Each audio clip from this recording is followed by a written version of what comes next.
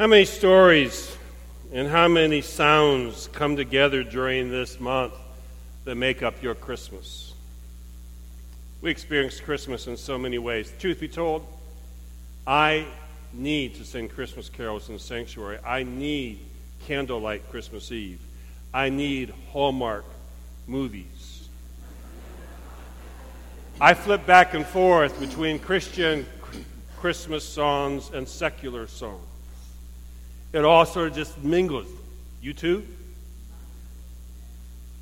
As I've been thinking about that, I tried to ask myself the question, should I make a choice?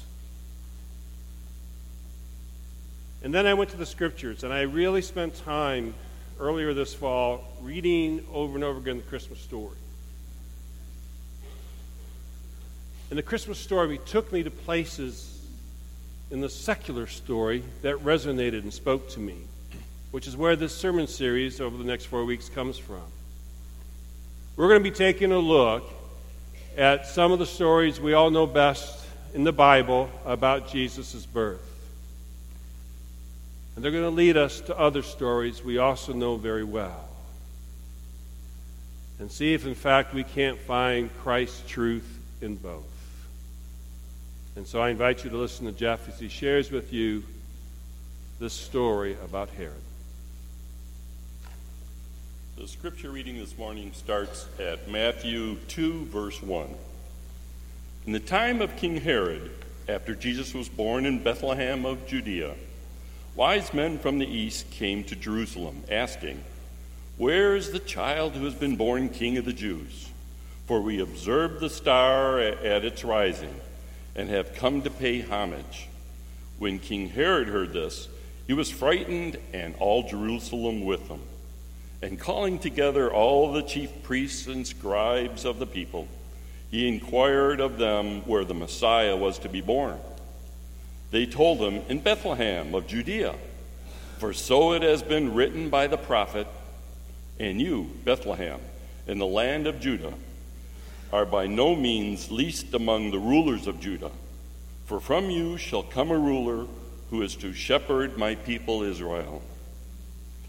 Then Herod secretly called for the wise men and learned from them the exact time when the star had appeared. Then he sent them to Bethlehem, saying, "Go and search diligently for the child, and when you have found him, bring me word so that I may also go and pay him homage."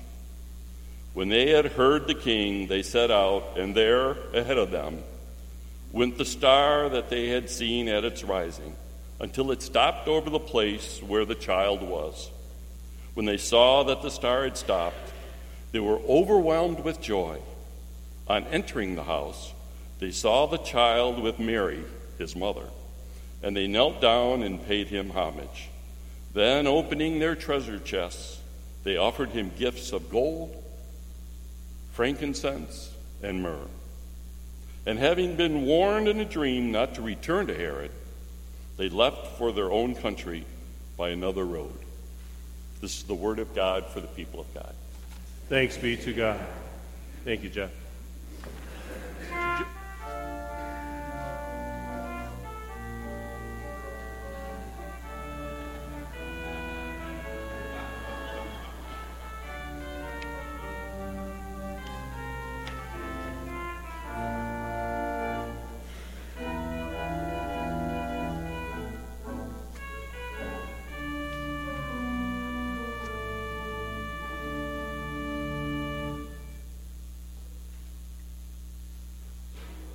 Every Who down in Whoville liked Christmas a lot. But the Grinch, who lived just north of Whoville, did not. The Grinch hated Christmas, the whole Christmas season. Now, please don't ask why. No one quite knows the reason. It could be his head wasn't screwed on just right. It could be, perhaps, his shoes were too tight. But I think the most likely reason of all may have been that his heart was 2 sizes too small. But whatever the reason, his heart or his shoes He stood there on Christmas Eve, hating the Who's.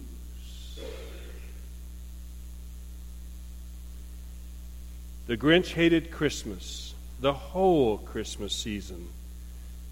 But what was worse is his hate led him to want to steal Christmas from the Who's. You see, Grinches are not just grumpy. They're dangerous because they want to steal your Christmas too. They're dangerous because their hate wants to actually stop Christmas from happening. And do you know who the first Grinch was? King Herod. King Herod measured the value of events around him based on how they affected him. His political life was one of manipulation as he played powers against powers and used his own family as pawn. He didn't care about a baby being born in the sticks. It didn't matter to him until some with power came by and they were interested. So now he got interested because he wanted to stop anything that might take his power from him. And so Herod reacted like any good Grinch does. He lied. And he told those seeking magi, go and find this child, and when you find them, come and let me know so that I might go and worship him too.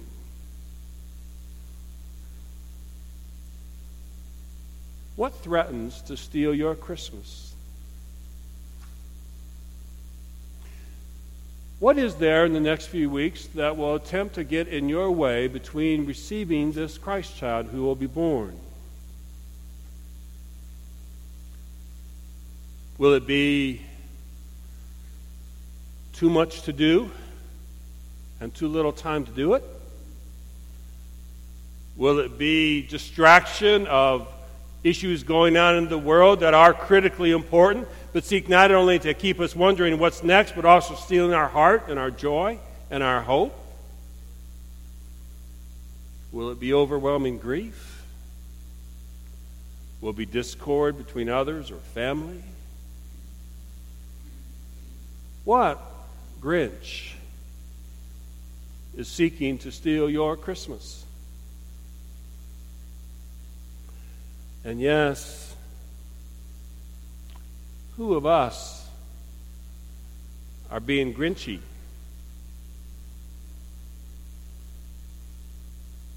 Who of us, because of our own frustrations or weariness or pain or hurt or other, want to make sure, sometimes in spite of ourselves, we help someone else from not receiving Christmas?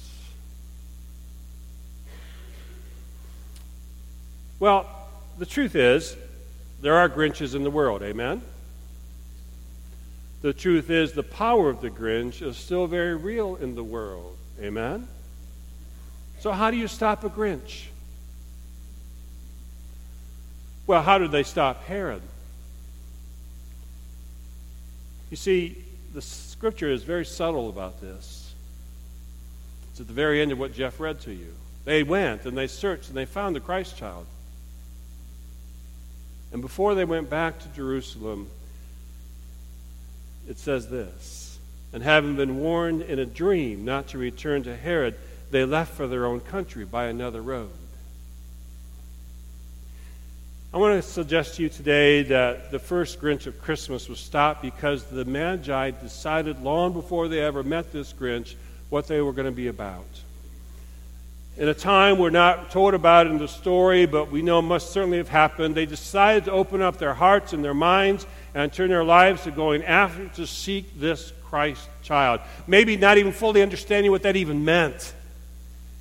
But they knew that there was something that was calling them to go out beyond themselves, and so they made a decision so powerful that it caused them to leave home to seek after whatever this star was taking them to. They made a decision to open up their heart and to follow this stirring in their hearts and their lives, and to share together on the journey that together they would both arrive to wherever it was going to take them. That journey took them to Herod, who grinchily told them what to do with manipulation and deceit in his heart. And they went and found the Christ child, but then even after worshiping him, their hearts remained open. So open that in the middle of the night, they received the voice of God. It was a dream, warning them not to go back.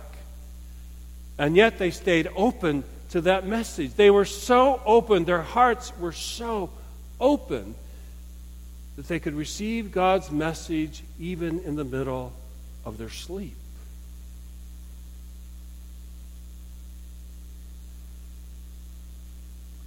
Began with a decision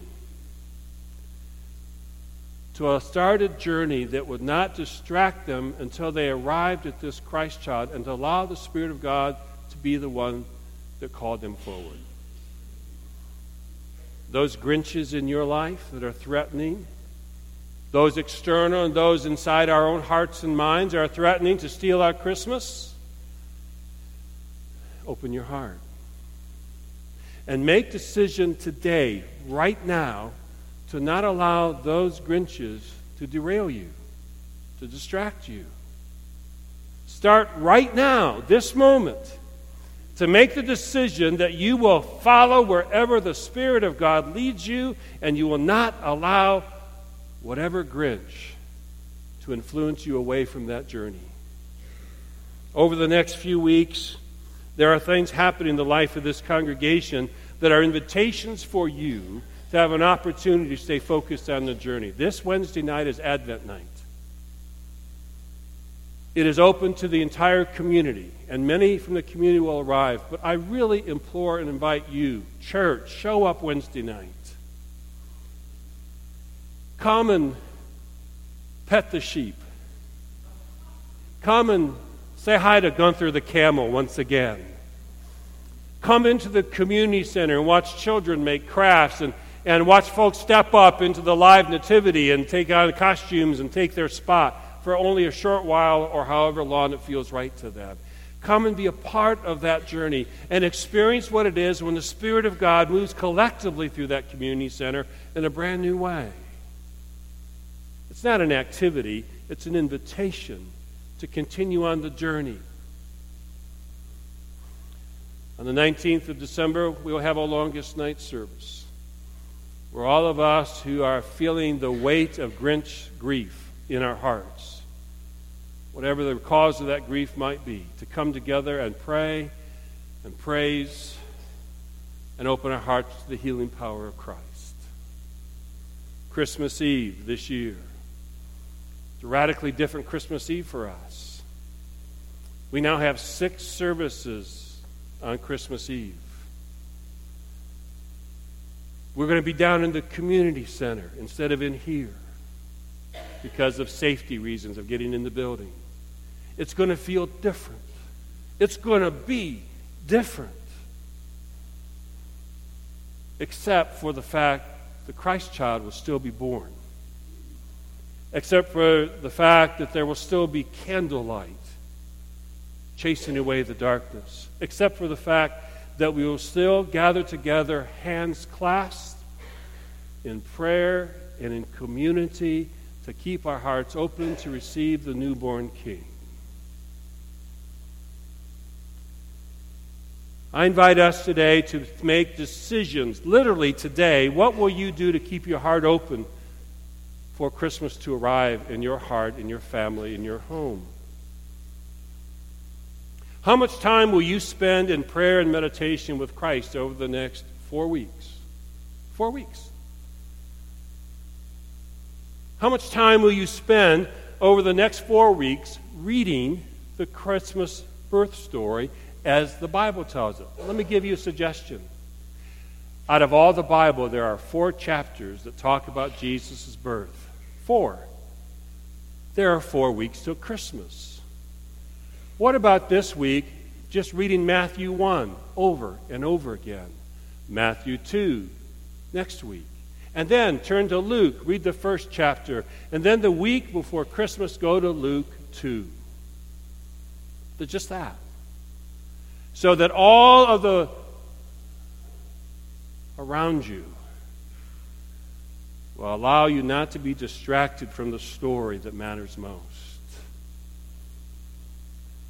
Today we come forward in a few moments to share a very sacred meal. And I want to suggest to you that it is right that we begin our Advent journey with this sacrament.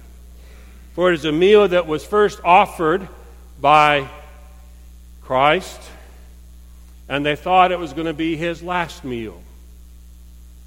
Instead, it has become the eternal meal. For Jesus would not allow the Grinches of his day to keep him dead. For the powers that sought to make sure Jesus would die forgotten are revealed as frauds as we gather around this table today, receive this cup and this bread, and feel Christ's eternal love, and remember that his power remains strong even today. As we go through these next few weeks, I'm going to warn you, I'm going to warn myself that there are still Grinches out there, and sometimes Grinches within me. So I have to make a decision today about how I will keep myself faithful to the true story.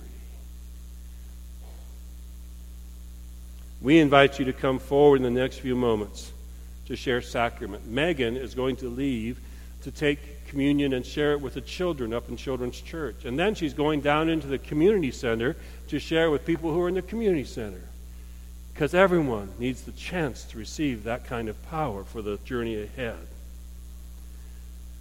As we go through these next few weeks, I invite you to remember the story of all stories, even as you read about the Grinch and Rudolph and Frosty and the like.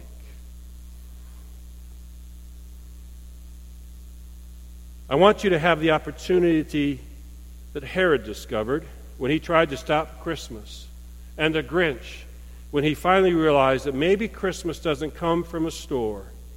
Maybe Christmas perhaps means a little bit more. Listen in the night, in the quiet, in the midst of the storm, for you will find the love of Christ as you have before. For today you will hold the Savior in our hand and discover him in your heart. For today, love is the gift of Christmas, found in the grasp of a little Savior child. Today is when Christmas begins for us to be so much more. Go towards Christmas. Bring your cheer. Cheer to all who's and whom's and these and them's. Come to us, Christmas, and be in our grasp.